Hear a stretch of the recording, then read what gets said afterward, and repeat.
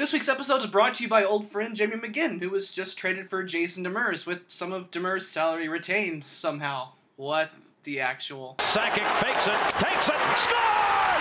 Joe Sakic! Saved by Romo. What a brilliant goal by Nathan McKinnon! And after 22 years, Raymond Mark! Good morning, good afternoon, or good evening. I'm Steph House, and you're locked into Burgundy Radio for September 18th, 2017. Coming up on the show, if you haven't been paying attention, which players were at camp may surprise you. Who wowed us at the Rookie Showcase, and we look ahead to more hockey stories, but before we play the whoosh, it's time to introduce my fellow disembodied voices of the week. Joining us, as always, is Earl06. What's up, Earl? Hello, friends. Co-host of the Burgundy and Blue Line podcast, it's Tiger Vixen, a.k.a. Queen JK, a.k.a. Jackie, ATV. Hello?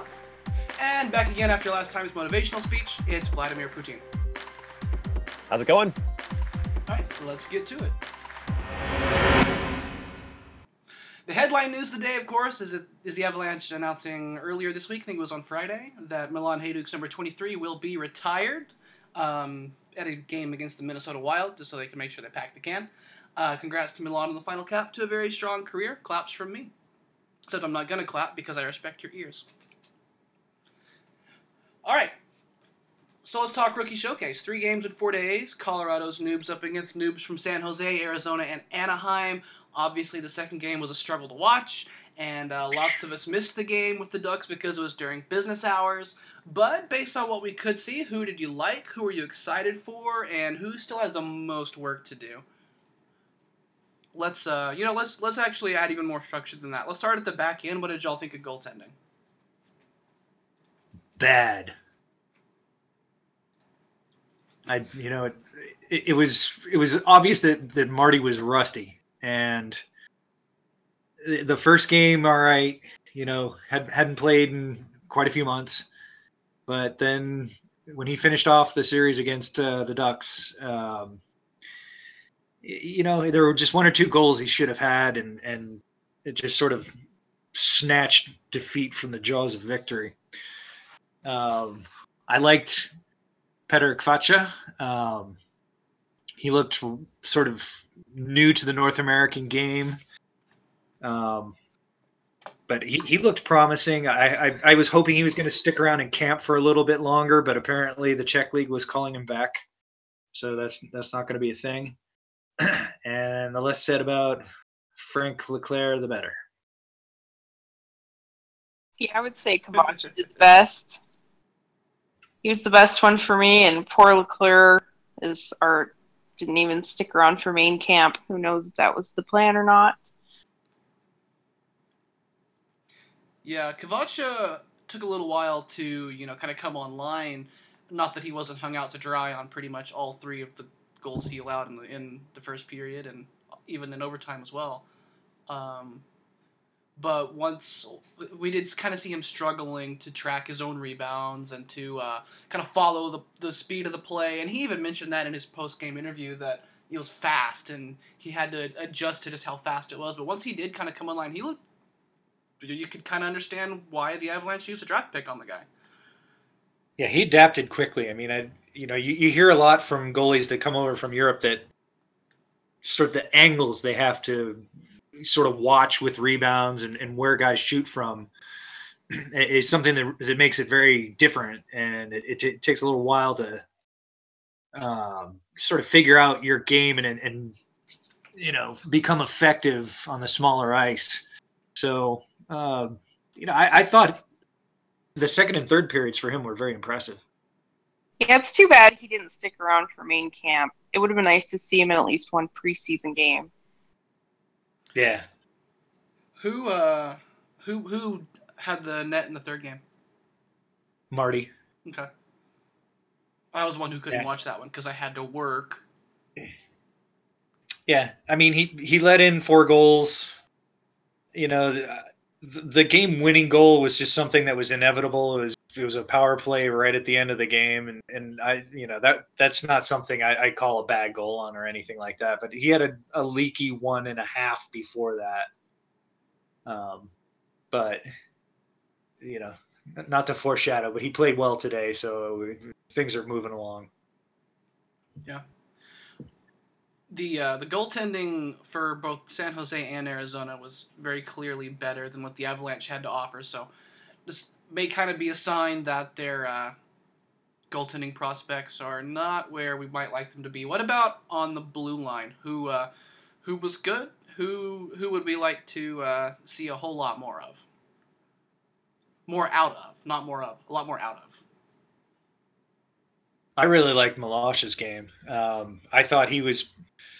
I thought he was very good and very good in both ends of the ice, and it's just sort of nice when you get draft a guy and you don't see him for a couple of years, and he comes in to turn pro and shows like that in a rookie showcase thing. So he was at the level of the opponent's prospects and one of the best prospects for the Avs. So he definitely impressed me. I would. Yeah, Milosh is definitely one of my favorites, and I've always liked his game, but he definitely looks like he's stepped it up a level, and you would kind of expect like a young guy that's big size and he's physical that he'd be trying to really set the tone with that, but he seems like he's really focusing on his defensive game and puck moving, which I think is probably what the coaches really want to see. So I really like seeing that out of him. And his goal was fantastic. Yeah, it was really nice to see that because I think sometimes his offensive ability gets lost kind of under all the other things that he's known for. Yeah, that was a really good shot, and I've watched him enough to know that he's got a really good shot, but just to see that sort of transferred up a level, is very promising. Earl, you've got birds again, but because of the built-in noise gate in Discord, we only hear them when you talk. Another defenseman that we were obviously trying to pay a lot more attention to would be Chris Bigra, who tended to kind of divide people, I think, based on how closely they were watching his game. I thought the first game... I'd say that's fair. Yeah. I think the first game he was good offensively. It's tough to say if he was bad or not in the defensive zone. He definitely had some turnovers, like we've seen a little too much of over the past year. But there's more than just him out on the ice when that happens. So do you want to blame all that on him? I mean, some of it's him, but he came back with a really good second game, and I thought he kind of cleaned a lot of things up and showed a lot better. So, I think he probably came out of that tournament looking pretty good. Yeah, it helps the second game was better. He's been kind of up and down, but I agree. It really depends what you're looking for. Like, if you're looking for little bobbles or turnovers or something, you'll see that. But then he does always make smart plays with the puck. He had some really nice assists in that rookie showcase. Yeah. He was very involved with the play all 200 feet. So, I know everyone wants to see the turnovers stop, and that's definitely been sort of a hallmark that people watch for, but you really have to take the whole body of work together. Yeah, and I think especially with a developing guy like Big Russ, you can't put that much of your time into counting how many times he makes a pass that doesn't work or gives the puck away in some way when he's trying to make a play. Like if he's just like trying to skate through traffic where he can't, where he makes a soft little clear up the boards that doesn't work like Nolan DeYoung did, or those kinds of plays, sure. But I mean, you're looking at someone who's making these turnovers when he's trying to make something happen, and that's part of your development is learning what does and doesn't work and learning what the limitations are at the next level. So plus he handles the puck a lot, so it's just it's like Barry. People say like, oh, Barry turns the time. Yeah, he's got the puck a lot. When you have the puck a lot, you're gonna see some turnovers. It just happens. Yep. So let's move up front. Who impressed up front? And I will jump ahead of this one and shout out to Mr. New Friend Alex Kerfoot. That is a very welcome addition if this is what he's going to do for the team. Yeah, he was real good. It's nice with he and Toninato. You really just, they just signed a couple weeks ago. I've never seen any of them play live or anything like that. Really had, nothing to go on as far as something to look for in his game. And I was really pleasantly surprised with, what he could do, how he meshed with especially Comfer, but just about anyone else on the ice.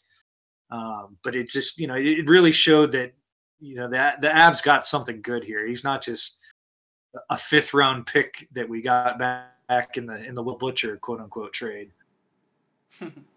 Yeah, I was pretty impressed with how he looked too. He really good vision, really nice passer, and yeah, they had him with Jost and Comfer and that kind of level of prospect.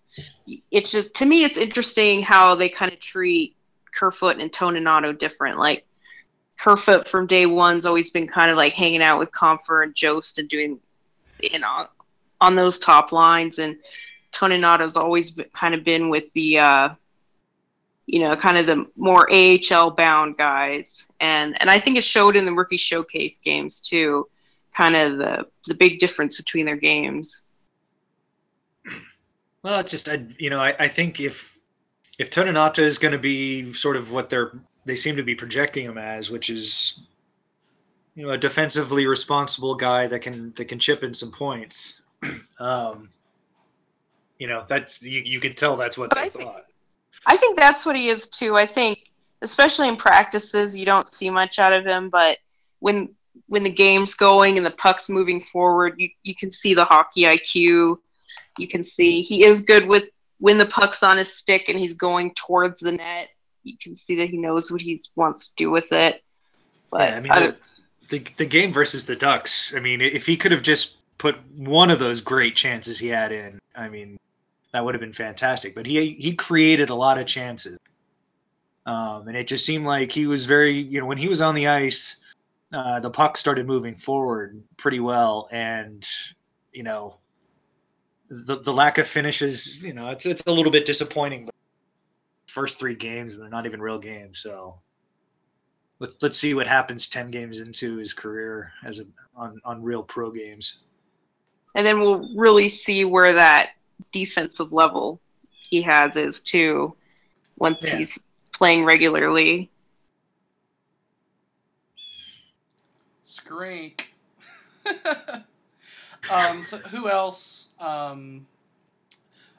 Who else were we impressed with among the forwards in a positive way from rookie camp, apart from Kerfoot? Say Jost.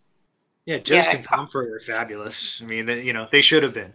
Yeah, that too. You'd expect it, but it was good to see. I think Jost is consistent. Like, he's always dangerous. He's always looking to make the play. And Comfer, I think he's a little up and down, but at times, he's really going. He's almost unstoppable. Yeah, I think probably. I liked seeing how much Comfer was scoring and involved in the offensive plays, but the game against the Coyotes, it was really impressive that Lewis, Kerfoot, Comfer line was sort of tasked with shutting down Clayton Keller's line, and they did.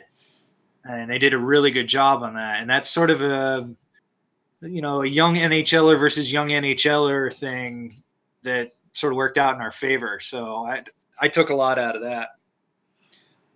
Yeah, because Jost and Keller are both kind of in the same position within the organizations. Like, they've already are expected to come contribute now. So it was good to see that at least at that level, the Avalanche are coming out ahead. I think so, yeah. Other forwards. So there was also a nice showing in the first game from Sean Saint-Amant. And then a little bit less so. And then he hurt himself. Yeah. And the same thing with Julian Nantel, who was dynamite to start the San Jose game on a line with Comfer and who else was on that line? Wasn't Kerfoot. Comfer and Jost, was it? It was No, it's Comfer and Kerfoot. Okay. Yeah. And then ended up getting hurt somehow and being replaced with Tony Onato. He was replaced by Ty Lewis, who did, I thought he filled in that's great. right. It wasn't Tonato. You're right. Yeah. No, I mean, Ty Lewis is kind of, I don't know, kind of just moving into the pro camp, but, if that rookie camp is sort of a sampling of what the AHL is going to be like, I think he's going to do well down there, and, I'd really like to see him, I don't know if they want to give him an ELC or not, but he should definitely get an AHL contract at least. Yeah, I like Lewis too. He definitely showed that he could at least be a prospect, someone that you would want to invest a little bit of development time in, maybe play him in the AHL. Like, it's not like he was on par with like Jost or something where you're just like, oh my God, you've got to sign this guy immediately. But if you're bringing in guys and you want them to show something and have a bar set realistically where they look good next to your better prospects, and he was pretty consistent. And yeah, now in like main camp and with the NHLers, you don't really expect him to stand out. But Yeah. But is he worthy of being a prospect and being developed? I think so. But we'll he's see young. if they He's want to. 20, so Yeah. It's like he's playing with Comfer and Kerfoot, who are both a couple of years older than he is, and he kept up fine with them. I mean, he wasn't driving that line at all, but he allowed. I mean, he wasn't dragging them down. Let's say. Yeah, and that's an important point. That's where we kind of have to take into consideration the ages of both Comfer and Kerfoot, since they're kind of all on our positives lists from the rookie showcase. They're 23. Like they're some of the oldest guys there. They should be doing that. Yeah. They were there for leadership, and I mean, Kerfoot's there because he just turned pro, but they were, I'm sure, expected to be sort of leaders as far as creating offense and setting an example for the younger guys. So it's nice that they were able to put first Nantel and then Lewis up there, and have a young guy play along in that role. Right. I'm going to pause us temporarily because we've been going for almost 20 minutes and haven't heard anything from Vlad since we introduced ourselves. You still there? My Wi-Fi's been acting up a little bit, so I was trying to use the last time that we had recorded, I was actually using the mobile data on my phone because I don't have a mic connection on my desktop computer. So I'm on my phone trying to do the chat here, and I thought I could use the Wi-Fi this time. Clearly, I was mistaken. There was a connection snafu, and my mic got stuck in mute mode, and here I am.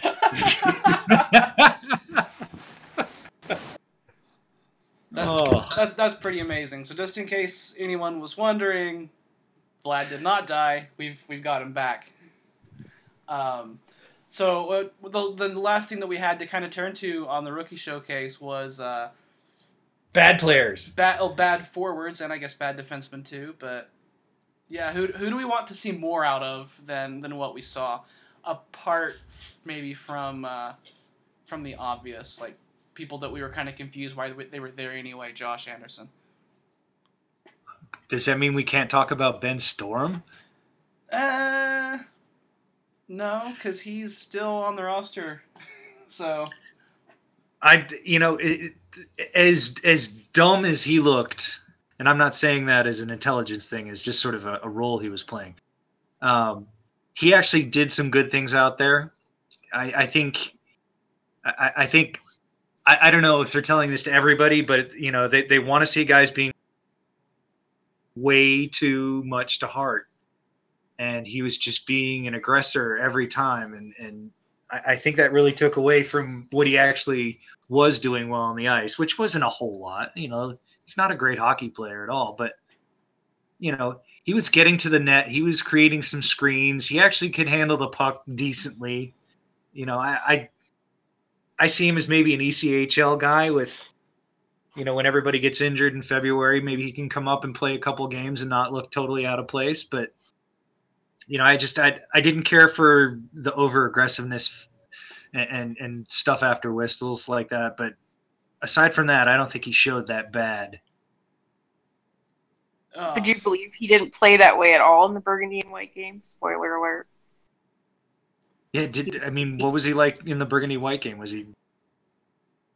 Well, you couldn't notice him much, so I guess maybe that didn't help. But he didn't play that aggressive, whatever he was trying to do in the showcase. I don't know if it was because it was against teammates, even though that didn't stop other people. We'll talk about that later. But it was just really stark. It was almost like, did someone tell him to stop doing it? Did he decide to stop doing it? Kind of weird, but yeah. I mean, I'm sure it's tough coming from 4 years of NCAA where you can't really be like you can't really play like he did in the showcase in the NCAA. I'm not saying it's it's a cream puff league or anything like that. It's just they don't have a mechanism for dealing with people who play like that. People who play like that just end up getting penaltied right out of the roster. Yeah, they get like 10-minute misconducts every game until their coach is like liability. Yeah, right. So I think he's trying to figure out how to be that physical guy and be a little bit of an agitator, and it's just he went a little overboard down there. I mean, I don't see a huge role for him in the organization. I think he could go down to the Eagles and not be a total liability there. I think that's been a very positive spin on Ben Storm's rookie showcase showing, which by my eye was frustrating at best. Yeah. It was, okay, the play stopped and the team's about to go on the power play, so I'm going to go start throwing my gloves in people's faces and slamming people into the glass and just being a total shithead as much as possible and putting my team at risk to give up their power play and running around and doing dumb crap. And although he did reach out a glove in the general direction of Kyle Wood's face and cause Kyle Wood to attempt and fail to skate backwards, which was entertaining. But that was just about the only positive thing that he did. It was worth it though. Just if that's what you want the guy to do, he has no NHL future whatsoever. And I don't think we really expected him to have one, but why are you even wasting time on him at a development event like this? Yeah, what's the point? It was a bit of a mystery. I don't think. I mean, I know Eric Veilleux likes players that are physical and engaged and everything. I just I don't think any coach would want to see what he was doing out there constantly. No. And he didn't do that in his ATO last spring. He wasn't like that. I mean, he was he was a little bit of an agitator, but not like that. So it's just I think they probably said, all right, dude, you found the line. Bring it back a little. Do we want to nominate anybody else for the rookie showcase shit list? Didn't care for DeJong or Osmus. Osmus is signed with the Eagles. That sounds like right about his speed. I didn't like DeJong's game at all. I still think Saint Amant tipped his goal in, so he had an assist that was kind of lucky and messed up a lot of other things. Aye.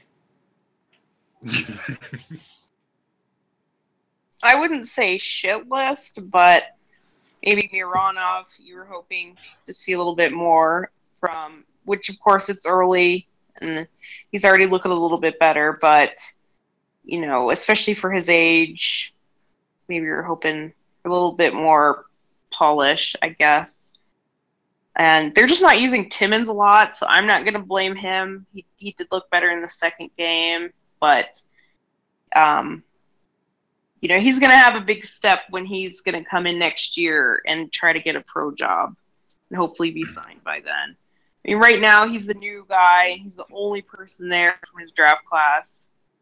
So it's almost kind of unfair that he doesn't have any peers or anything to compare him to. But it's just interesting how they're using him. It's almost like they're trying not to give him a ton of minutes. I find that kind of interesting. And pairing him with Josh Anderson, which is a pairing that has Yeah. negative chemistry. Yeah, that doesn't help either. You'd like to see maybe what he could do with somebody that could help him. Well, they had him with Gregoire for a little bit, and I think that actually made both of them look better. Gregoire, he kind of struggled in his first game, but he looked much better the second time around. So, but yeah, I think it is interesting how they're using Timmins. It's almost like, well, we know this guy's going back to junior on Monday, so let's give him a taste of how hard. Let's give him a taste of how hard this is, and he can go back and think about it for a year. You sure about this? Do you think he'll even get the game on Tuesday? That one will probably be very prospect heavy, but I don't know. Bednar was asked if there was any cuts coming today or tomorrow, and he said, "Yeah, there's some guys that need to go back to the." Earl, you're cutting in and out real bad. I'm sorry. There's a Harley going by. And yeah, I hadn't heard this, so. Yeah, Bednar was asked if there was going to be cuts today or tomorrow. He said that there's going to be some guys going back to junior, and they're going to talk about that tonight. They want to keep 2 groups just because of the 3-3, so they're probably going to cut it from 56 if you include Z down to maybe somewhere in the neighborhood of 45 or 6. So they'll probably let a lot of the junior guys go soon. I don't know if It's tough to say what they want to do on. Are they going to go prospect heavy? I mean, you'd think after coming off of last year's debacle, they'd probably want some vets in there and score some goals and look real good for everybody. Yeah, it'll be interesting to see if they keep any of the junior guys because they might have to. They're just kind of injuries having their numbers dwindled a little bit. Yeah, they might not be able to cut all the invites and all the junior kids. Yeah. I've been keeping an eye on the old Twitter to see if something is going to get announced while we're talking here about cuts and rosters, and so far it's been kind of shut down, been absolutely nothing at all. But you never know, it may happen. But I mean, let's get into the injuries a little bit. We've seen Tyson Jost pull up lame during a skate, which what's the point? Well, whatever. We'll get to that in a minute. We've seen Tyson Barrie have someone up with his shoulder. Obviously, there's Nantel in the first rookie game. Joe Colborn has hurt himself playing golf or something. Pretty much. No opening night hat trick for him. Yeah. Could have a hole-in-one, though. All these injuries are being considered day to day, and this happens pretty much every year. The guys come back and they tweak things, and they're like, "Oh, I'm not used to, doing this hard because it's been summer, and stronger than they're used to being because they've had their summer weightlifting, and just little injuries happen." Is there anything that we find particularly concerning? I think Saint Amant's hand and wrist or whatever it is. It just seemed like that could have been bad. They might be, they might be not totally truthful when they're saying everybody's day to day. That just. Well, I think Bednar's just talking about the NHL players that are day to day. Yeah. Cares to ask about any prospects or AHLers. So. Yeah, he wasn't making the team anyway. But I honestly didn't even see. I have no idea what his injury was. What happened? Did he block a shot or something, or? Yeah, he blocked a shot, and then he went off the ice with his arm wrapped in ice a little while later. Ungood. It's not good. But, all right, Bodin got hurt in the first practice, and then he was back for the last couple days. So, they do heal. Yeah. It happens. Let's actually just kind of dive straight that direction. We've had a 2-day training camp, which is a thing. The 2 whole days, and now you're ready for preseason. Let's go. So kind of for those of us that aren't able to make it out to camp or follow it super closely because of the real life obligations or just not being connected or whatever. What was kind of the tone of the 2 days of training camp? What were they spending their time working on? What did you take away from that? It was pretty much practice. And I mean, basically, they're going to do the same thing tomorrow, too. So I mean, you could call that training camp day 3, and probably all their other practice days that they're going to have when they're not playing, which isn't many, but it's just a lot of basic system work. The first day was very basic, just a breakout and 3-on-3s and things like that. And then the second day they did a little bit more corner work. So that was a little bit more interesting. But if you watched it, it would come off very much like just watching a practice. Like you wouldn't say, "Boy, this is training camp." It just look like guys practicing. And then with all the injuries, you're missing all these guys, so the group's smaller, and it just very much has that kind of vibe. Okay. Did you notice anything different from last year? I know it's a subtle point, but you tell that Ray Bennett was the new coach, or? No, they didn't work on anything from end to end or anything like that. It was just like puck retrieval kind of stuff and breaking out. And I'm not a great systems person, so if somebody was going to notice something like that, a very subtle difference, it's not me. Yeah. But I wish we could have seen something like at least maybe power play or something to kind of give you an idea of some kind of offensive structure. But no, it looked basic. It looked like, especially day 1, that they were starting, like they want to start kind of at like the 101 level. Like, this is what we're going to do. This is how you break the puck out. And they'll probably continue. I'm sure if anybody could go check in on their practices as we go along, you probably would see more. But it just seemed like they started on very day 1 kind of stuff. Yeah. I mean, there's a lot to be said for that. Just again, coming off of what happened last year, I can see perhaps Bednar and Pratt sort of looking back in December or January and saying, it's like, did we prepare these guys properly? It's like, did we skip over too much basic stuff that they're blowing now that we could have worked on a little bit more in camp? And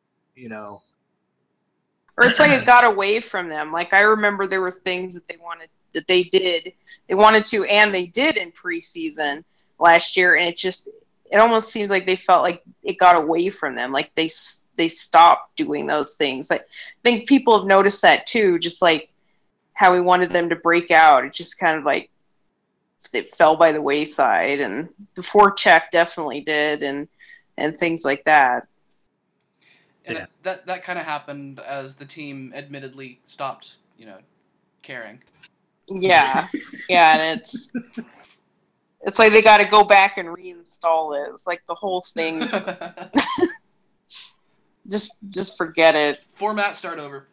Yeah, exactly. I mean, I can see that's probably what they really should do. I mean, it just, when something goes as horribly wrong as last year, I mean, there's little you can salvage from it. You just absolutely don't ever want to feel like that again. Well, and then of course their big emphasis on conditioning. I don't know if you want to mention that now or later. I'll go for it, because I'm a little bit curious what the purpose of spending you have 2-3 practices before you have a preseason game, and you're spending that much time on conditioning. It's more testing. Shouldn't they come in conditioned? I think he said though that they're going to do it every day though. That they're still going to have probably not the tests, but they're still going to have. I think he said they're still going to have conditioning every day. So that's like a big point of emphasis. I kind of see it both ways. I don't have a strong opinion one way or the other, but I'm very curious about it. Like, the 48-point season, you want to have something to focus on, something to say, hey, we're trying to make a difference here. We're trying to do something. I don't know if it's to bring the guys together or to maybe hope that they hold up better longer, or that they can play faster because they are faster. it's interesting that there's such a focus on it. I hope that that's not really all they've cooked up. I guess we'll see as preseason and the season goes on. You hope they worked a lot on the offense and the power play, etc. But it's interesting. I don't know that I ever remember such a focus on fitness and conditioning, which is good. It's good to be stronger, faster, yada yada.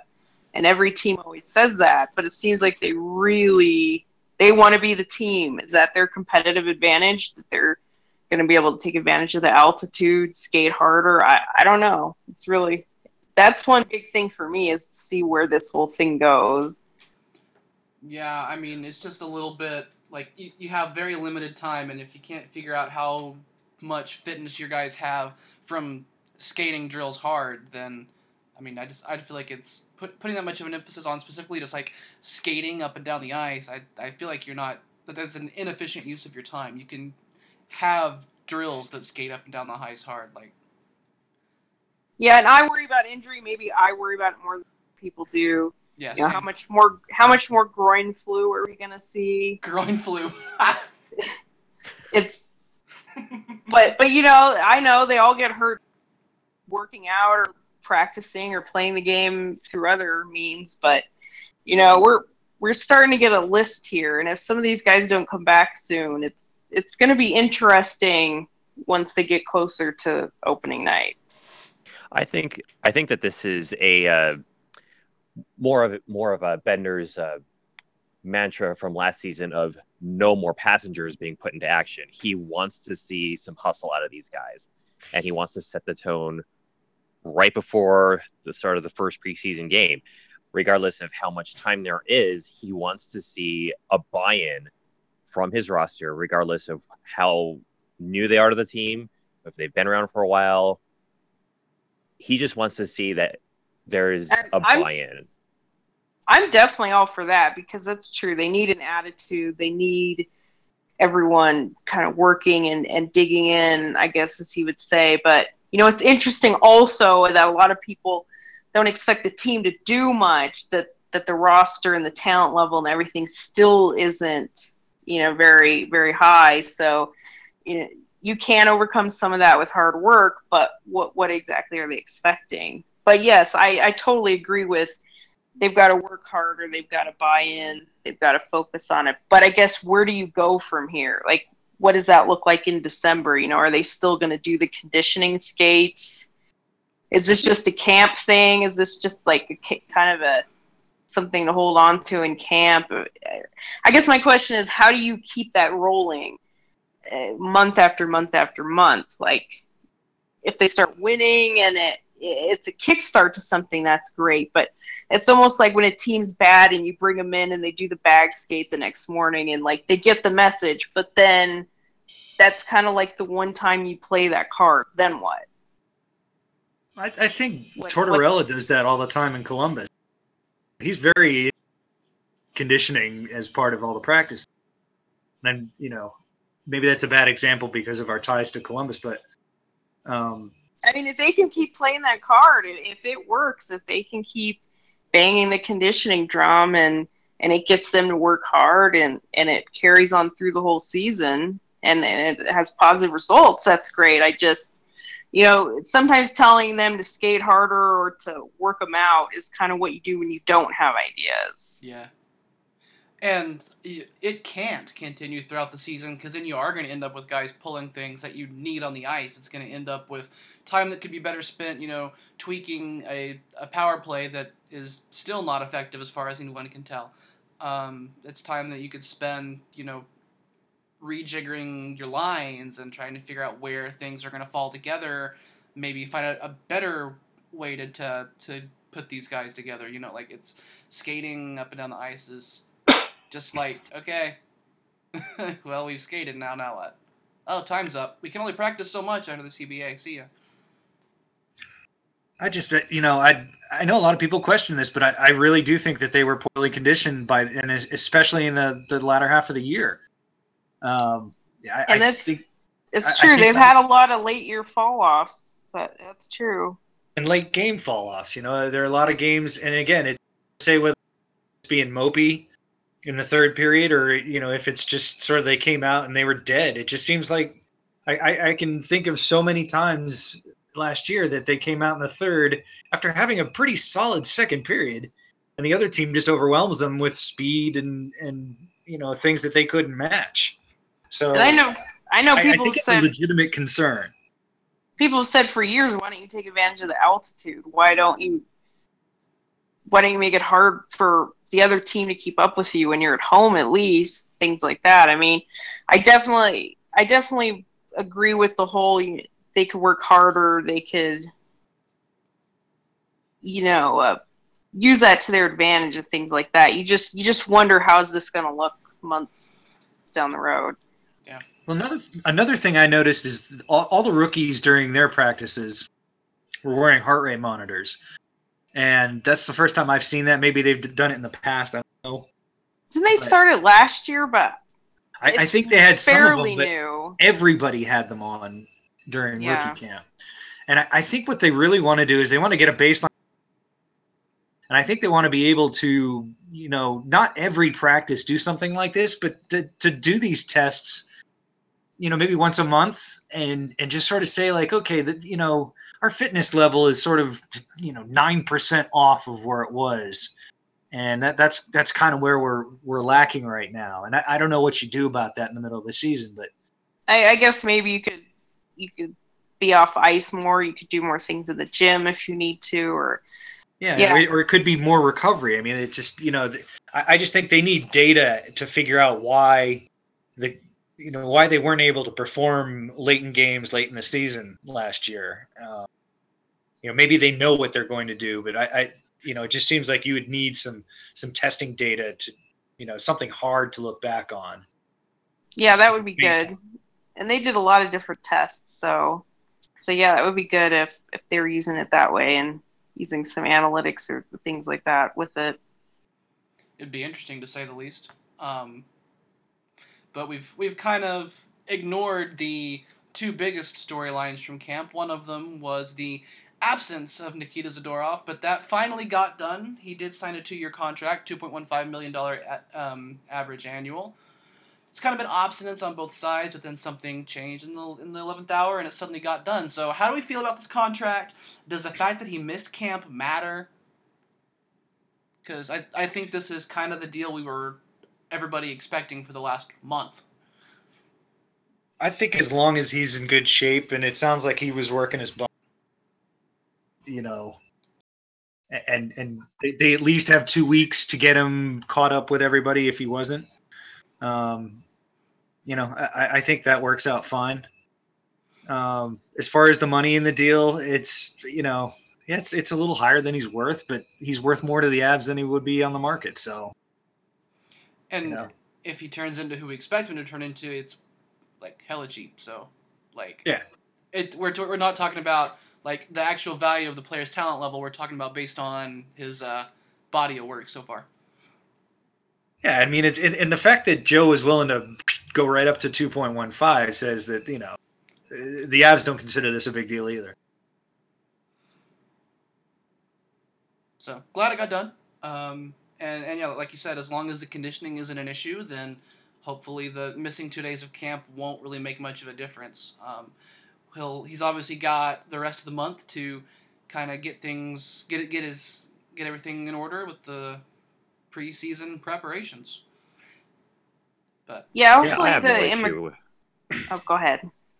Yeah, I have no issue with the money going up to 2.15. I mean, it's a little bit of a we're gonna put a little bit of faith in the player to reach more of his potential here in the coming years, and it's on the player to say they're showing some trust in me, and it's kind of a two-way street. Scratch my back, I'll scratch your back kind of deal. So if he lives up to his potential, yeah, it's going to turn out to be a steal. If Zadorov at least, I won't say flatlines, but if he's at least consistent, maybe it's going to be a bit of an overpayment. But it's going to be up to the player to say, I'm worth the faith that the organization is showing me. It also gives his next deal a chance to chunk into his UFA years. Like if you did a deal long enough to chunk into his UFA now, he's definitely going to be losing out on some potential earnings. So I think you're right. This is the best deal possible for both sides, both in terms of the money now and the term, setting him up for his next deal in 2 years. When he'll still be RFA, but we can chunk more into UFA years. Yeah. It's just good that it's done. Right. You know, this is one of the two things they had to get done over the summer. The really big one didn't, and doesn't look like it will anytime soon, but they got this done, so. Yeah, you can't be anything but happy about that it's just done. It's finally over with, and it's too bad it got into camp. It should have been done at least a month ago, but, you know, it at least didn't drag on. At least it's done. He'll be here soon. You never know with immigration. I thought I saw something passing that Wenberg still isn't in Columbus. I don't know. I didn't look to verify that, but you know that was done a couple weeks ago. So you really got to hope it's not something like that. But you know, he missed those conditioning things too, though. I mean, if we just talked about how important that stuff is, that they're doing that and setting the tone and all that. He can probably make up some of them, but you know, if we're going to say that was important and an important part of camp, then he did miss that. But you know, he'll fit right in. I'm sure he'll play preseason games. Will be no problem. As far as the deal, you know, I advocated that as long as the deal was maybe under $3 million, I think it would have been fine. But you know, especially the role that he's going to play on the team. You know he's going to play a lot of minutes. He's worth the money. But I think it's fair. I think where they ended up with was fair. It's good the Avs came up and kind of showed they were willing to make a deal, and everybody's happy. So good thing we don't have to worry about that for the next 2 years. And hopefully at that point we'll definitely know what kind of player Zadorov's going to be and what his future with the organization will be at that point, and hopefully get a nice long-term deal then, and completely forget about all this that happened. Yeah, and one really nice thing that might happen out of all this is one PTO I was having camp might go away now. Yeah, that's only the upside, that they won't need a desperation Cowan signing and no, you brought it up. Boo. We've gone through 2 hours of preseason podcast audio without mentioning that Jared Cowan had been signed to a PTO. Tree trunk. That dude. Yeah, I guess people just want to know how he's looking. I mean, he's not looking great. I don't think he's quite on the level of like the ECHLers, but I mean, if they want a reason to not sign him, they're definitely seeing it. It just, the worry is, if they want to sign him, have they seen enough to change their mind? That's the question. Well, it sounds like that. You know, Bednar mentioned Siemens today after the game as someone who stood out for him. That's great on two levels, just because, you know, I'm a fan of Duncan. He's the man. You know, that'd be great if he makes the team. And you know, just saying that, and he didn't mention Cowan at all. So, you know, mentioning Duncan ahead of him is a real positive in my mind. Yeah, You know, I think he might have been sort of a carrot for the guys like Duncan and Bigra to shoot for and say, like, you know, here's a guy that could take your job if you're not standing out well in camp. And you know, You just worry that it's not a crutch where they can say, well, we need a little bit more NHL talent. You know, I guess talent is the loose word there, but NHL pedigree. yeah, we need more experience, NHL experience. We need more 240-pound players that can't skate. But I mean, it's not that hard to come up with at least 4 reasons not to turn that PTO into anything more. For example, Anton Lindholm and Mironov and Bigra and Siemens and, like, I mean, just don't do it. Just don't do it. They seem to love Lindholm. Lindholm didn't play today, and he only played in the first game in the rookie showcase. So boy, that says a lot about where they think he's at. Then, yeah, I think he's at least the 5th defenseman. Yeah, I can't see him not making the team at this point. Yeah, Maybe preseason will change that, but But yeah, it seems like they've kind of decided the rookie point's over with them. So he didn't play in burgundy white today? No. No. Yeah, this morning. Yes, morning. We don't know why. Morning. It was the annual burgundy white game. Highlights included a 3-point game from Travis Barron, 2 goals from JT Comfort, 2 assists from Nile Kupf, and Semyon Varlamov played the whole game as a sort of tune-up, but he did allow 5 goals on 28 shots. Whoops. A couple of It's us an improvement, were, though, because his final game in January, he let in 6 shots. most of that cut out, and I'm kind of glad because it sounded gross. Sounded like bad numbers. So a couple of us were at Burgundy White today. Kind of what was the what kind of takeaways did you guys have from that? Who'd you like? Who'd you hate? Go ahead, Vlad. You know,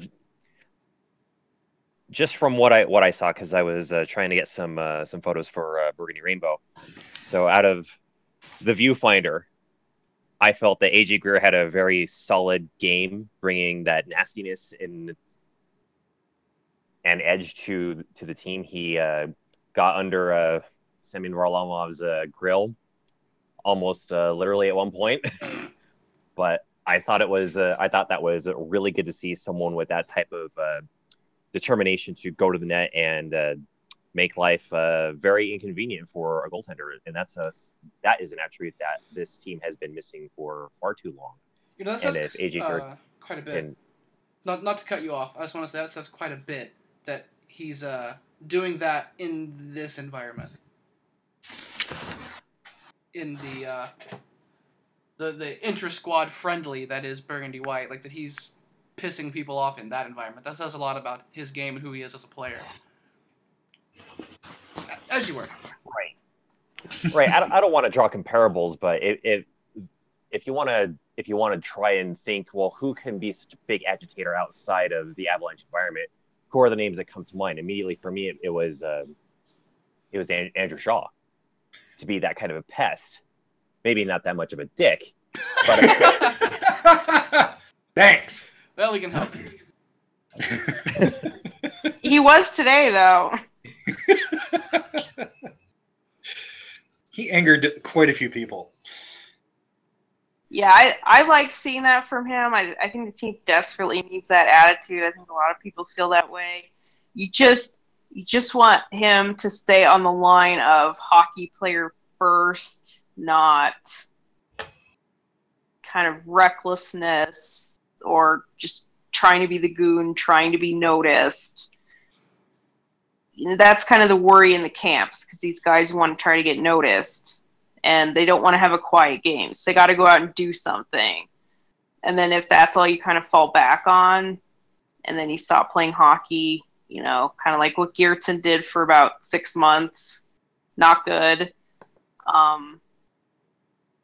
Just for those of us that weren't at the game, take me through the sequence where he pissed off Geertsen and I think someone else even on the same play and ended up in a fight. You know, was that reckless? Was that bad, or was he just slamming bodies? It's hard to say because I didn't see how that exchange started, but I think Geertsen was looking for him because he was kind of standing up for his goalie, Varley. Right. And I think from what I remember and what I've read is that Greer hit Boykov, and then Geertsen kind of took that as an opportunity to kind of maybe remind him of what happened earlier with Varley. And then, of course, Greer he's not going to back down even from Geertsen. And then Gerard just completely stepped in and was just like, okay, I'm going to take this. And that's just not understandable. First of all, like Mason could scare anyone on the ice. And then Gerard's not that big. And, you know, even getting into that situation just seems a little crazy. Yeah, it wasn't that he thought that Geertsen couldn't handle it because right. Who wasn't Geertsen going to be able to handle? I don't know. I think maybe she was like, I'm going to take this one. Or yeah, it was a little weird. And then I guess it kind of looked like Gerard really was going to fight him, but then kind of at that point, like nobody was really going to really bring out the punches.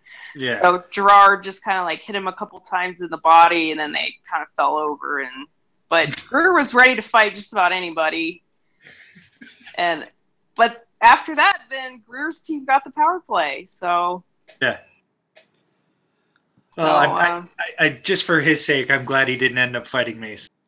yeah, no, nobody wants to see that. We don't need to see that. I mean, Mason hurt himself in the rookie showcase last year. No, you do not need to see anybody get hurt in a fight in a team scrimmage. That's just stupid. That's where you get into stupidity. So yeah. Okay, I'm so just glad in general, that whole incident was sort of brewing for a long time, and it wasn't something dumb.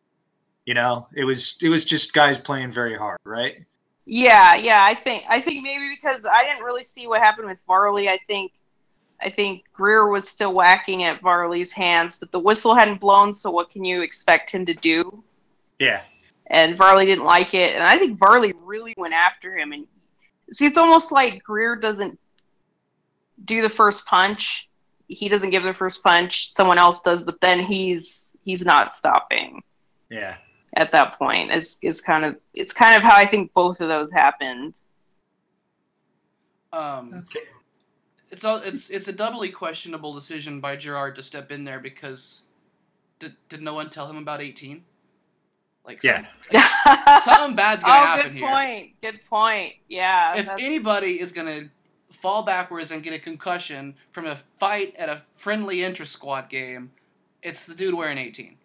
Yeah. That is the devil's number, and they should really just retire it with Gordorg on the nameplate. Yeah, that thing's cursed. Any other takeaways from Burgundy White today? As we're starting to kind of run on a little bit, so need to keep moving. Well, for me, it was good to see goals. That was nice. The teams maybe were a little imbalanced. I say you gotta give Barron some credit for scoring a couple goals. One was empty net. One was a really nice feed from Yakupov, but he scored, and then he also had a really nice assist on Agazino's goal. I like the combo of Bowden and Andrighetto. Bowden gave Andrighetto a really nice pass for breakaway that he buried. Funny thing is, Cowan also sprung him on a breakaway because Andrighetto was trying to cherry pick all day, but he didn't score on that one, so no point for Cowan. So it's better that Bowden got the assist, right? Comfort was really good in the beginning. The first 2 goals he scored were just beauties. And then after that, it kind of went kind of back and forth, and it was good to see a game. That's always nice, especially with the really practice heavy camp days. It's kind of nice to see him actually play a little bit. But there were not a whole lot of NHL talent on the ice. No McKinnon, no Landeskog, none of that. So was another showcase for the young guys. So I thought they did well. I don't think anyone really did poorly or anything like that. And like I said, goals. Thank you. There was no goals last year, so at least we got to see some scoring. Last year was quicksand for an hour. And Vlad, I wanted to ask you about Sam Britton. For our Rampage fans that might be listening, for those that don't know, he was a goalie at DU for 4 years. He was signed on an AHL deal this year, and he could be fighting for the backup spot in San Antonio. I really thought that Britton had a very solid outing today. I thought that he was very sound, very positionally. He was great. I didn't see a lot of scrambling in his game. He looked very composed. I think part of that may be attributed to the fact that he is a DU alum, so he's comfortable being in Magnus Arena and playing on that ice. Yeah. So that kind of gave him kind of, if you will, a home ice advantage, at least in his mind. So I liked what I saw out of him. Yeah, he was playing from a deficit in terms of the scoreboard, but in terms of his game, I thought he was very, very good. just sort of comparing him to Spencer Martin. I mean, could he hang at that level? I think he can actually push Spencer Martin just based on the body of work that I've seen out of Spencer Martin in last year's rookie showcase, and then what I saw out of him today. Martin seemed to be kind of chasing the play a little bit. He seemed very scrambly in the crease, and I did not see that in Sam Britton's game at all. It was almost like night and day. Martin was scrambly, Britton looked composed, so it was kind of an eye opener, in my opinion. That's cool on one level. Not, I thought Martin, Martin statistically played much better than he did down in San Jose, but we've all been wondering about the goalie situation down in San Antonio. How that's going to work out. So it's nice to see that there's more than just Joe Canada. Yeah, I think we'll know more with the preseason games. I think for goalies, you really got to give them a full game to kind of settle in and go from start to finish. And hopefully all of them get a game just so we have a good kind of baseline for them. So, where did Sam Britton come from? Like, this was a name that was totally new to me when this year began, and obviously I don't pay that much attention to the lower-level prospects and stuff, but should I have been surprised by the existence of the name Sam Britton? Where did he come from? And he played at DU for 4 years and won. Was he signed as a UFA? Like, what happened? He was with. He's signed to an AHL contract for this year. Okay. Yeah, I'm trying to remember if he had an AHL deal or just an ECHL deal last year. He played for Manchester last year, and he got them within one goal of playing the Eagles for the the Kelly Cup championship. So that's where he was last year. Okay. I'm just a little bit unfamiliar with him, but. Let's look at kind of tying it all together, what we've seen from camp, what we've seen from the showcase, what we've seen from Burgundy White this morning. Let's play Stars and Scratches, except it's the preseason, so today we're playing shots and cuts, excluding the top guys, who are supposed to look great against Scrubbos. Who's looked good enough to deserve an extended shot in preseason? Let's start there. I'll take the easy one and say Milosh. Milosh. He's done well. He's done well in the practices. Today, I think it was Duncan and the high sticked him in the face, and he kind of set out for a bit, so hopefully that's not an issue going forward. But he's been very consistent. Hopefully he gets a long look. I mean, it's probably a little much to put him in the mix with Bigra and all them, Siemens and all them for making the team. But if you want a young guy that's coming in, playing pro, making a statement. I think he's made the biggest statement, I think, out of any of the young guys that you wanted to kind of say, hey, don't forget about me. We kind of all know all the ones that have a pretty good shot of making the team, and he's kind of one that's saying, maybe put me in the conversation. So I've been really happy with what he's done so far in the whole camp preseason thing. Yeah, I agree. He was great in San Jose. I think it's great not only just because he's turning pro this year, but also the Avs drafted right-handed this past summer. So he's gone from having a fairly easy shot. I don't want to say easy, but it actually was a pretty easy path, let's say, to having two guys with a little higher draft numbers than he did ahead of him. So it's really nice that he made a statement like that. And I agree with Jackie that I think he would almost have to be challenging for a top 4 spot for the Avs to really consider leaving him at the NHL level. I think at his age, time on ice is actually more important than where the time on ice is occurring. So, he's really going to benefit from playing 20 plus minutes in San Antonio. Rather than having sort of limited minutes with the Avs. It's actually a question I got on Twitter today from Nick Evans, is whether we'd rather see Milosh in SA even if he starts a little bit better than the guys around him, the Bigras, the Miranovs, Siemenses. So that obviously puts Earl on Team San Antonio in that situation, and I think I tend to agree. I mean, yeah, it's if you're going to talk about development and what's best for him and kind of what's the most logical thing, I think you can't argue against it. But it does happen where teams keep these young players. Let's say Brandon Carlo is kind of in the same situation going into his pro year. Probably should have gone to the AHL in the beginning. They kept him up. He played well. I'm just saying that's how those success stories happen. I'm not saying I'm pushing for it.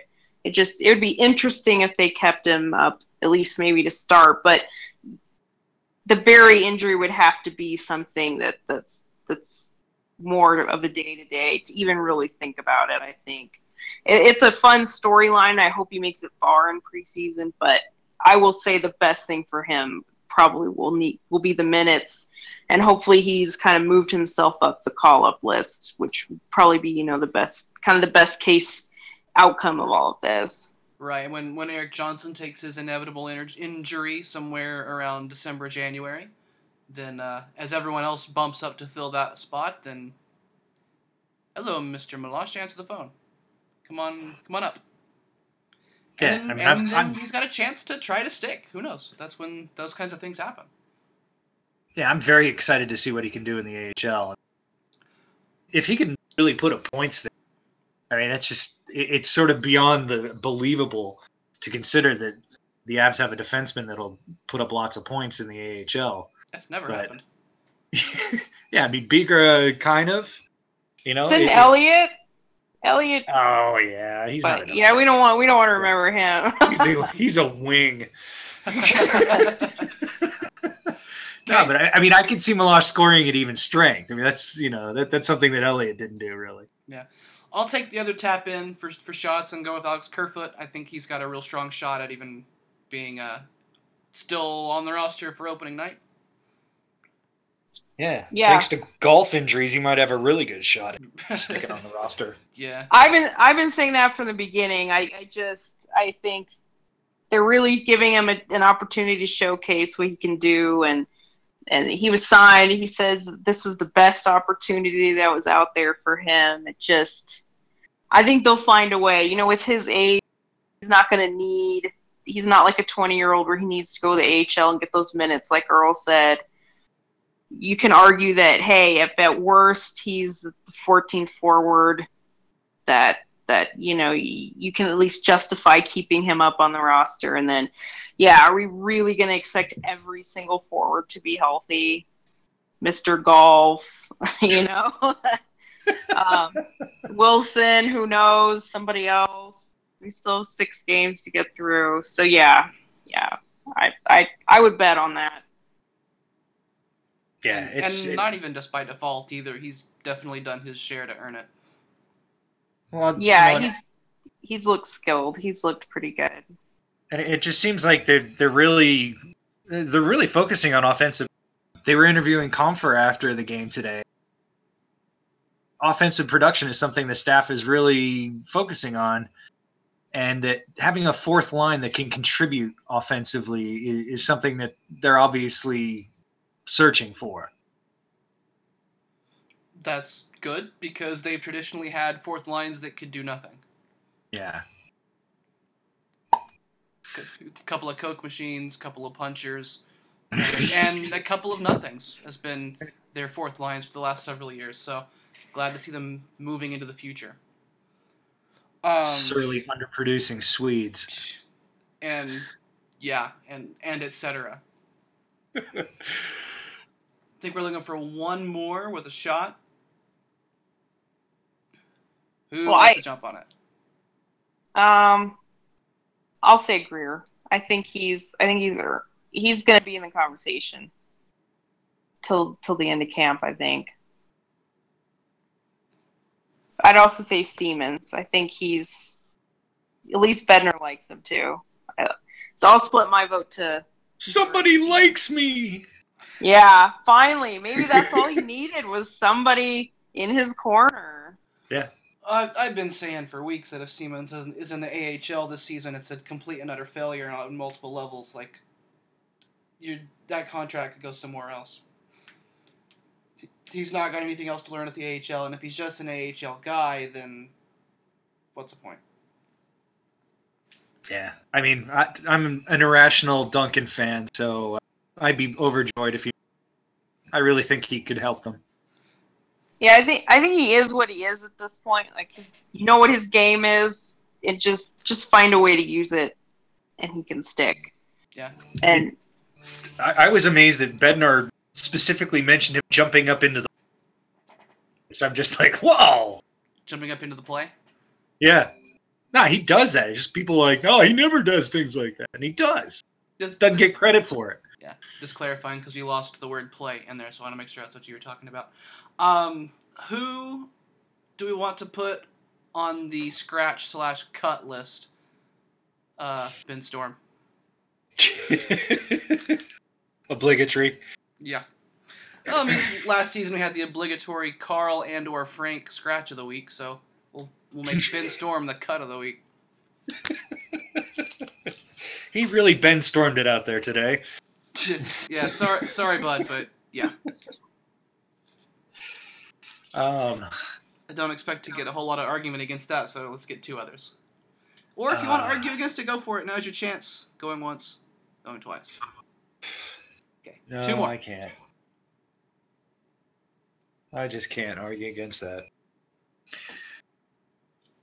Do we have two others that we're sick of yet?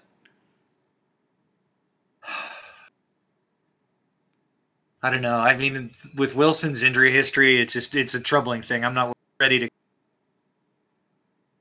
He's my whipping boy for the season, so I'm going to take any shot I can get at him. Okay. Okay, I'll say Grimaldi. It's not that he's been bad. I just don't think he belongs in the mix with all the forwards that we've been talking about. I think he's an AHL player. I don't know. I mean, he always skates hard. He hustles. We know that about him. I don't think he's an NHL player. So it's not something he did in camp. I personally don't need to see much more of him. Do you think Sorry, that Kerfoot's Rocco. passed him easily? I think he has more upside. I think because of the upside, it's hard to say because I haven't seen Rocco play against a real opponent, but yeah, I think for their time, if it was between the two to keep someone as like the 14th forward, yeah, I'd rather have them invest the time in Kerfoot. Well, it seems like Kerfoot, and he's sort of been exposed more now with the NHLers. But he just seems to be able to play in the defensive end and in the neutral zone a little bit better than Rocco, which isn't saying anything because Rocco really doesn't play well there at all. But it looks like Rocco's been passed by Kerfoot to me. Yeah, and Rocco kind of didn't mesh as well with. I guess he's on the quote unquote top line with Andrew Ghetto and Bowden today, and I don't think he really meshed with those two. It just, I don't know. I don't see a whole lot of upside with Rocco, but that's because Bowden passes it to everybody, not just Rocco. Yeah.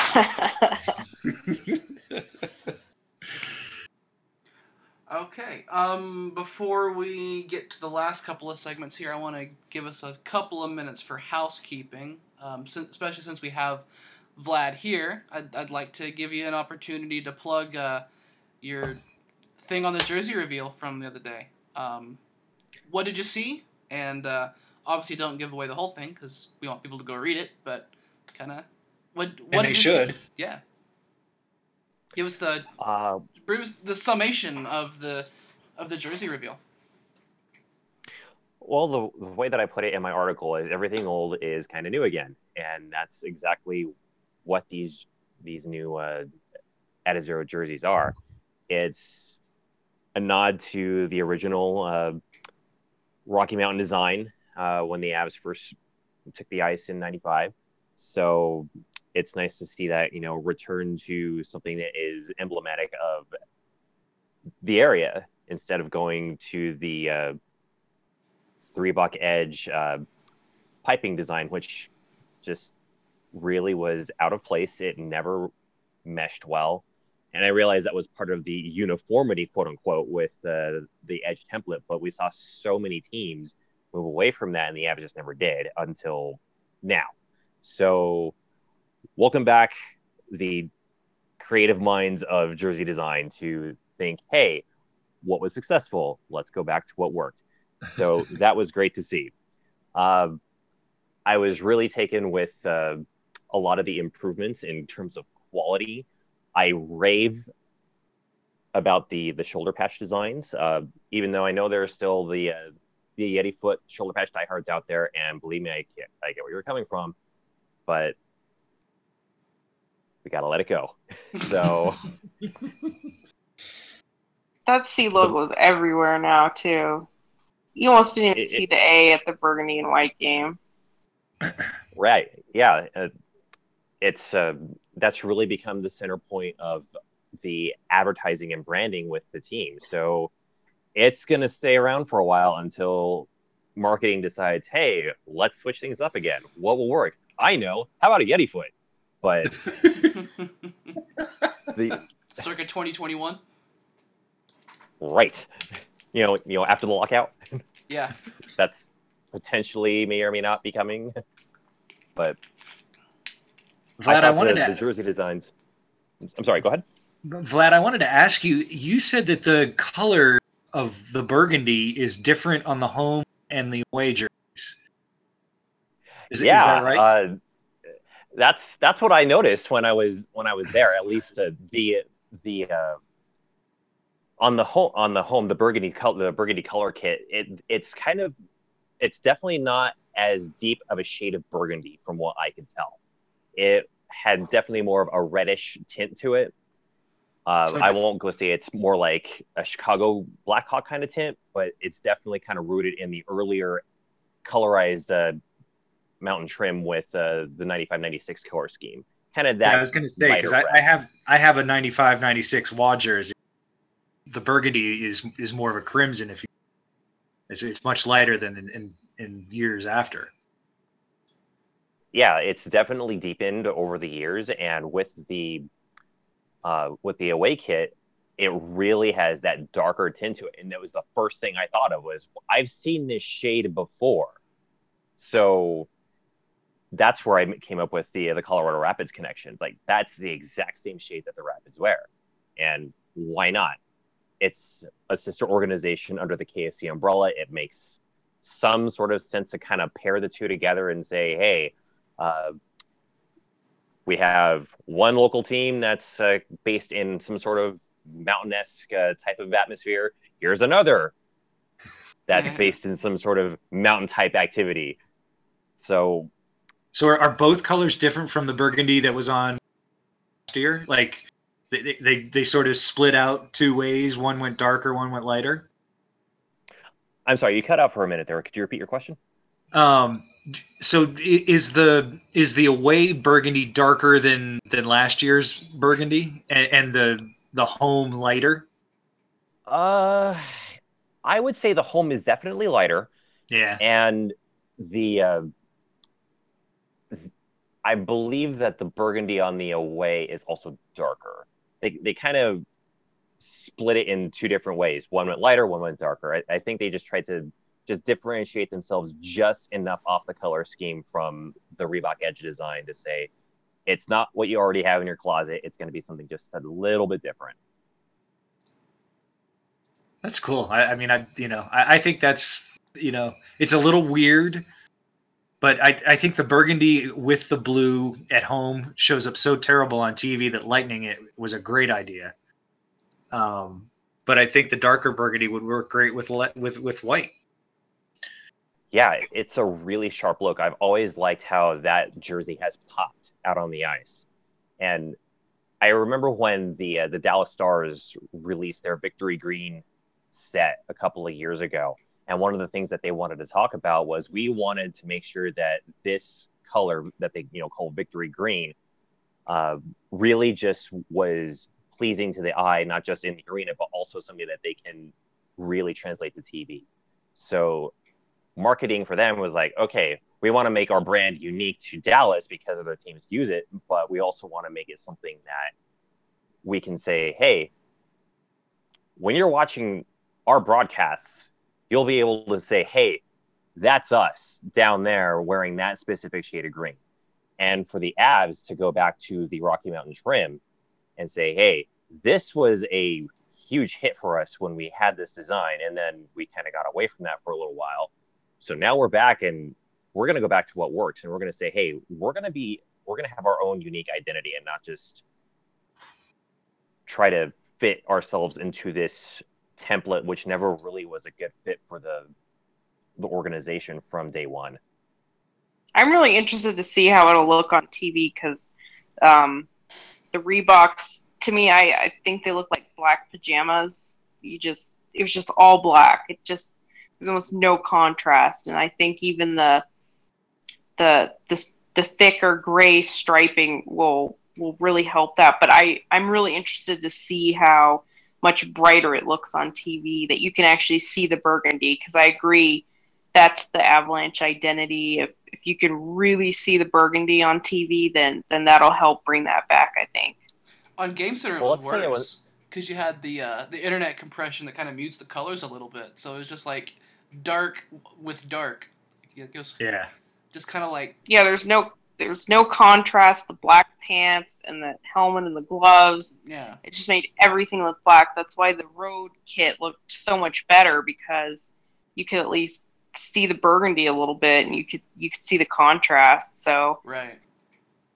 Yeah, I think it's going to look fantastic on TV. Depends on the numbers. I think one thing to keep in mind here is when the Reebok Edge design came out, television broadcasts hadn't transitioned into high def at that point. Yeah. Now we're in an era where everything is minimum 1080 high definition. Now we're talking into 4K resolution, so things are much sharper. And they even still had a jersey that HD and 4K couldn't even show you the color. They had low definition jerseys. Yeah.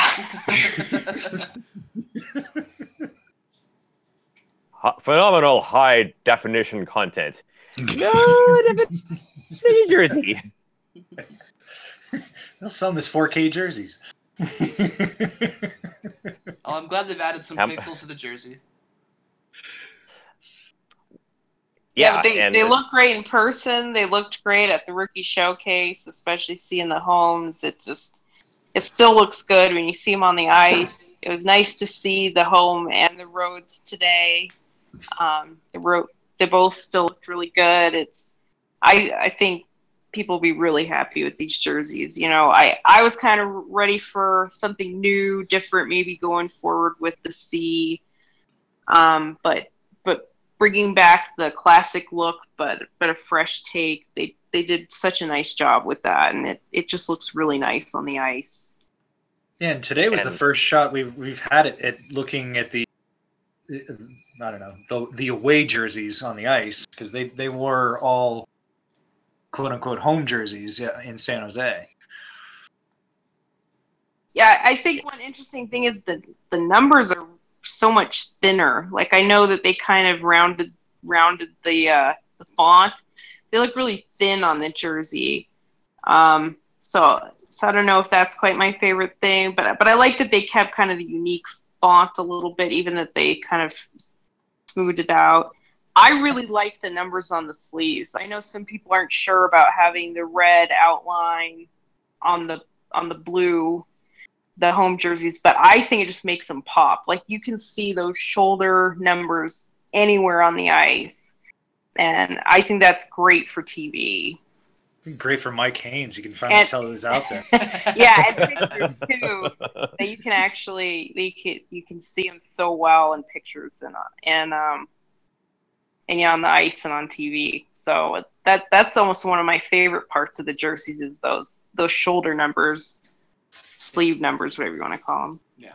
And those are the things I really want to take a look at when we get our first look at the player jersey designs coming out later this week. So I want to get my hands on those, and I want to deconstruct how those have been done.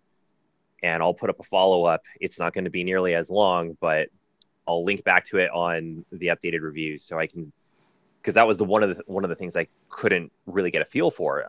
I tried the jersey on, and that felt fine, but those numbers, they can kind of make you feel a little funny when you sit in the back of the seat. Like, what is that on my back? What does that feel like? It's like is it a snake? Is it a spring? Is it what? What is that? So I want to see how. It's just a 19. We're good. Yeah, we're good. And then they're starting out with McKinnon and then a couple more after that, later on down the line. Right. They're the good ship McKinnon is going to be leading the player jersey charge. He'll be the first one on Tuesday, and then it's going to be Rantanen, Landeskog, and Johnson. I've just got this image in my head of like 1600s era Spanish flotilla, and like the sails are the jerseys. Oh. And Mac with an admiral's hat and a spyglass. Yep. And he thinks he's baller as fuck. Yar, set sail for Cole Harbor.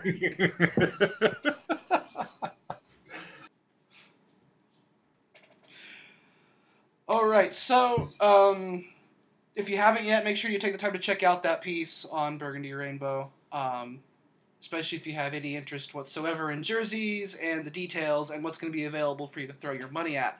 So I saved this for the end so we'd already all be tired of talking and not spend forever on it. Matt Duchene is still here. Discuss. Matt Duchene is still here. Buzzkill. I guess he's here until he's not.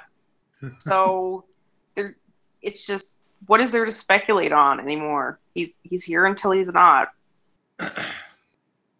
I know everyone's having a tough time dealing with the fact that he hasn't press yet, but whether he talks to the press or not, it's not going to change anything. I mean, Mike Chambers is still going to ask dumb questions about Matt Duchene at every press conference, and with every player he gets a chance to ask. I appreciate that he doesn't want to be a distraction to the rest of the team. He just, he wants to do his thing and get out of there as soon as possible, probably. And, I don't see any upside for talking to the press for him. I think he'll have to eventually, I think. Yeah. I can understand him not doing it when all the people from the TV stations are there. Like, just do it after a preseason game or something when the regular press is there and just get it over with. But he can't hide forever. If he thinks he's gonna hide when they go to the East Coast, good luck. Yeah. Now, I think someone right will find before he's you. about to get, right before they get on the plane to go to Vegas, would be a great time for him to say, "All right, I'll take your." Right, exactly. When there's only a couple people there, just say, Yeah. "Hey, I'll do it today." He should give an exclusive to Terry.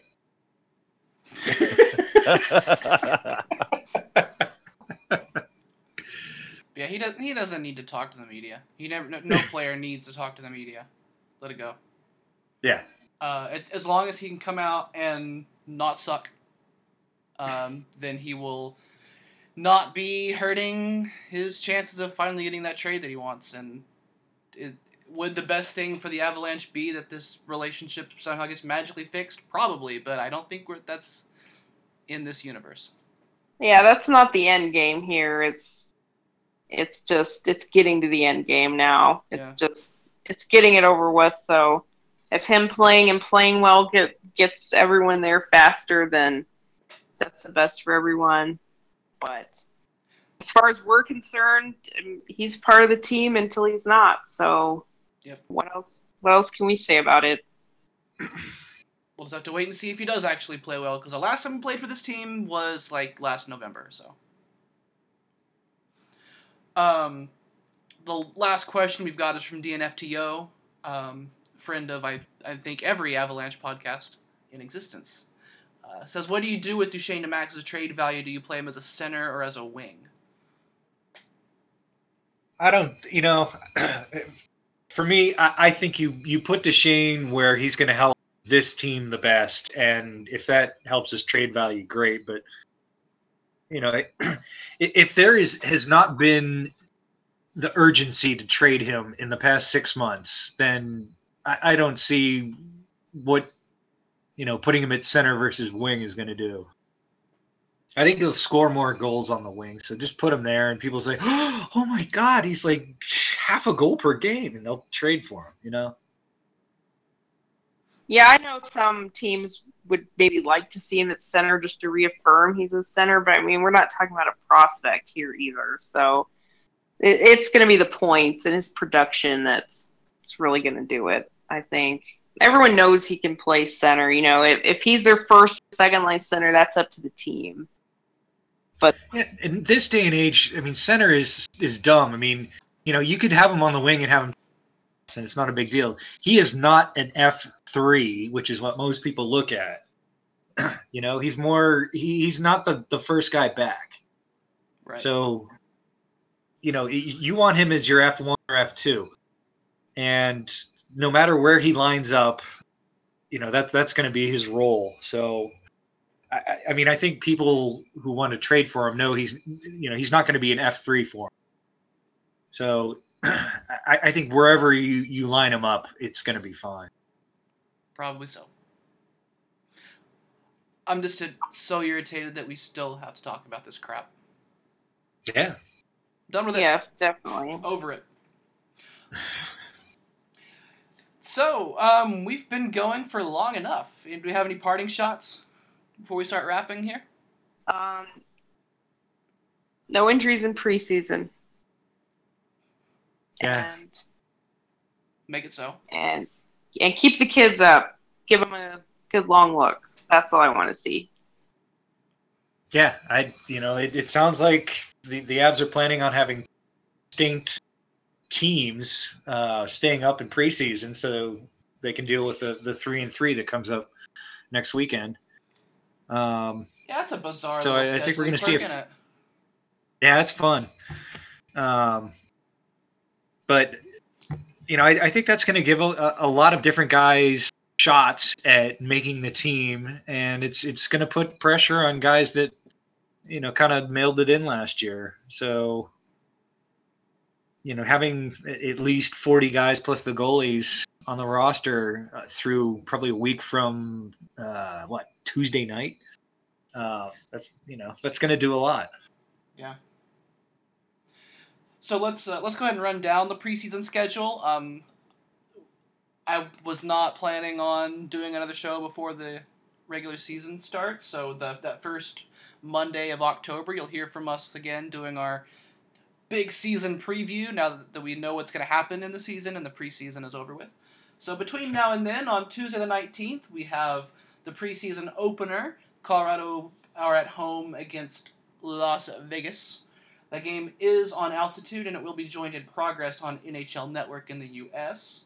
Then on Thursday the 21st, Colorado play Dallas at home on a game which does not appear to be televised in standard Avalanche tradition. Saturday the 23rd, Colorado travel to Minnesota. That's a 4 o'clock Mountain start, and it is televised on Fox Sports North, so the resourceful among us may be able to find a way to catch some of that game. On Sunday, they're back home against Minnesota, 5 o'clock Mountain with no television, and then on Monday, the third game in 3 days, they're on the road again in Dallas for a 6:30 Mountain start, also with no television. So that's what we were just saying. They'll probably send like one roster to Minnesota, keep one home, and then the team that traveled will then just travel on to Dallas. Yeah, that's my guess. And then this preseason ends on Thursday the 28th at Vegas, 8 o'clock Mountain start, and that one will be televised on both Altitude and ATT Sportsnet Rocky Mountain. I thought that was Root Sports. Maybe they've changed their name. So when is the Rampage preseason? I actually did want to hear that. They're on the 29th and the 30th. Just 2 games? Yeah, they do a home and home with Dallas, Texas. Is that Friday, Saturday? Yeah. Yeah, that's right. Okay. And what's probably they'll be on the radio. Probably the Stars radio. So shout out to all the three of you for giving me a big chunk of your Sunday evening. Shout out to anyone who's listening to the show right now, because I know this is one of the longer ones that we've done. It'll be one of the longer ones of this season. But hey, there's a whole lot going on and a whole lot to talk about. Make sure to check out the site, Burgundy Rainbow. Check out the podcast on Twitter at Burgundy Radio. You can email the show at burgundyradio@gmail.com. Hit up the Discord, which you can find on burgundyrainbow.com, to join the conversation pretty much all day, every day, about hockey and anything else under the sun, except for the things you don't talk about at a polite dinner table. Politics, religion, those things. But anything else is pretty much fair game. So join the conversation. Check out Jackie's podcast. Do you know when you guys are planning to release again? You talking about Burgundy and Blue Line? Yeah. No, we have not decided on to do another podcast, but I'm sure it'll be soon, and we will have that on Burgundy Rainbow for everybody to check out when that does happen. And as always, make sure to subscribe and listen on iTunes to the show. Go ahead, Earl, say your thing. And Rudo is having his podcast talking Pretty sure they recorded. Yeah. I'm pretty sure they recorded today. They did. They finished up about 20 minutes into our show, and he taunted me that he was done already. I didn't know it was a competition. Today I learned. But yeah, check out their show as well. And as always, make sure to subscribe, rate, and review on iTunes. Give us a follow on SoundCloud at soundcloud.com/BurgundyRadio or on Mixcloud.com/BurgundyRadio. Wherever you prefer to listen to podcasts at. If that's your own podcatcher, you can grab an RSS feed. And, of course, we always post to burgundyrainbow.com. So, apart from that, thanks for your time. We'll take it up again in a couple of weeks with a full season preview and some final roster stuff, unless there's some big breaking news event that we cross our fingers may happen in the next week, and then we'll be back next weekend. But all things held constant, we'll see you in 2 weeks. Keep your head up into the dirty areas, and talk to you later. It is Joe Sakic scores! Joe Sakic scores! Surely that's gotta be it. Not that these will be televised, but the Rampage have their... Not that these will be televised. Go again. Not that these will be televised, but the Rampage have their...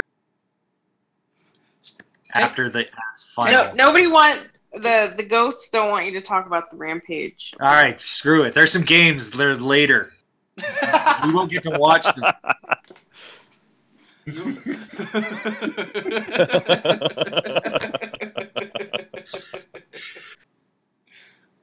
So stupid poltergeists.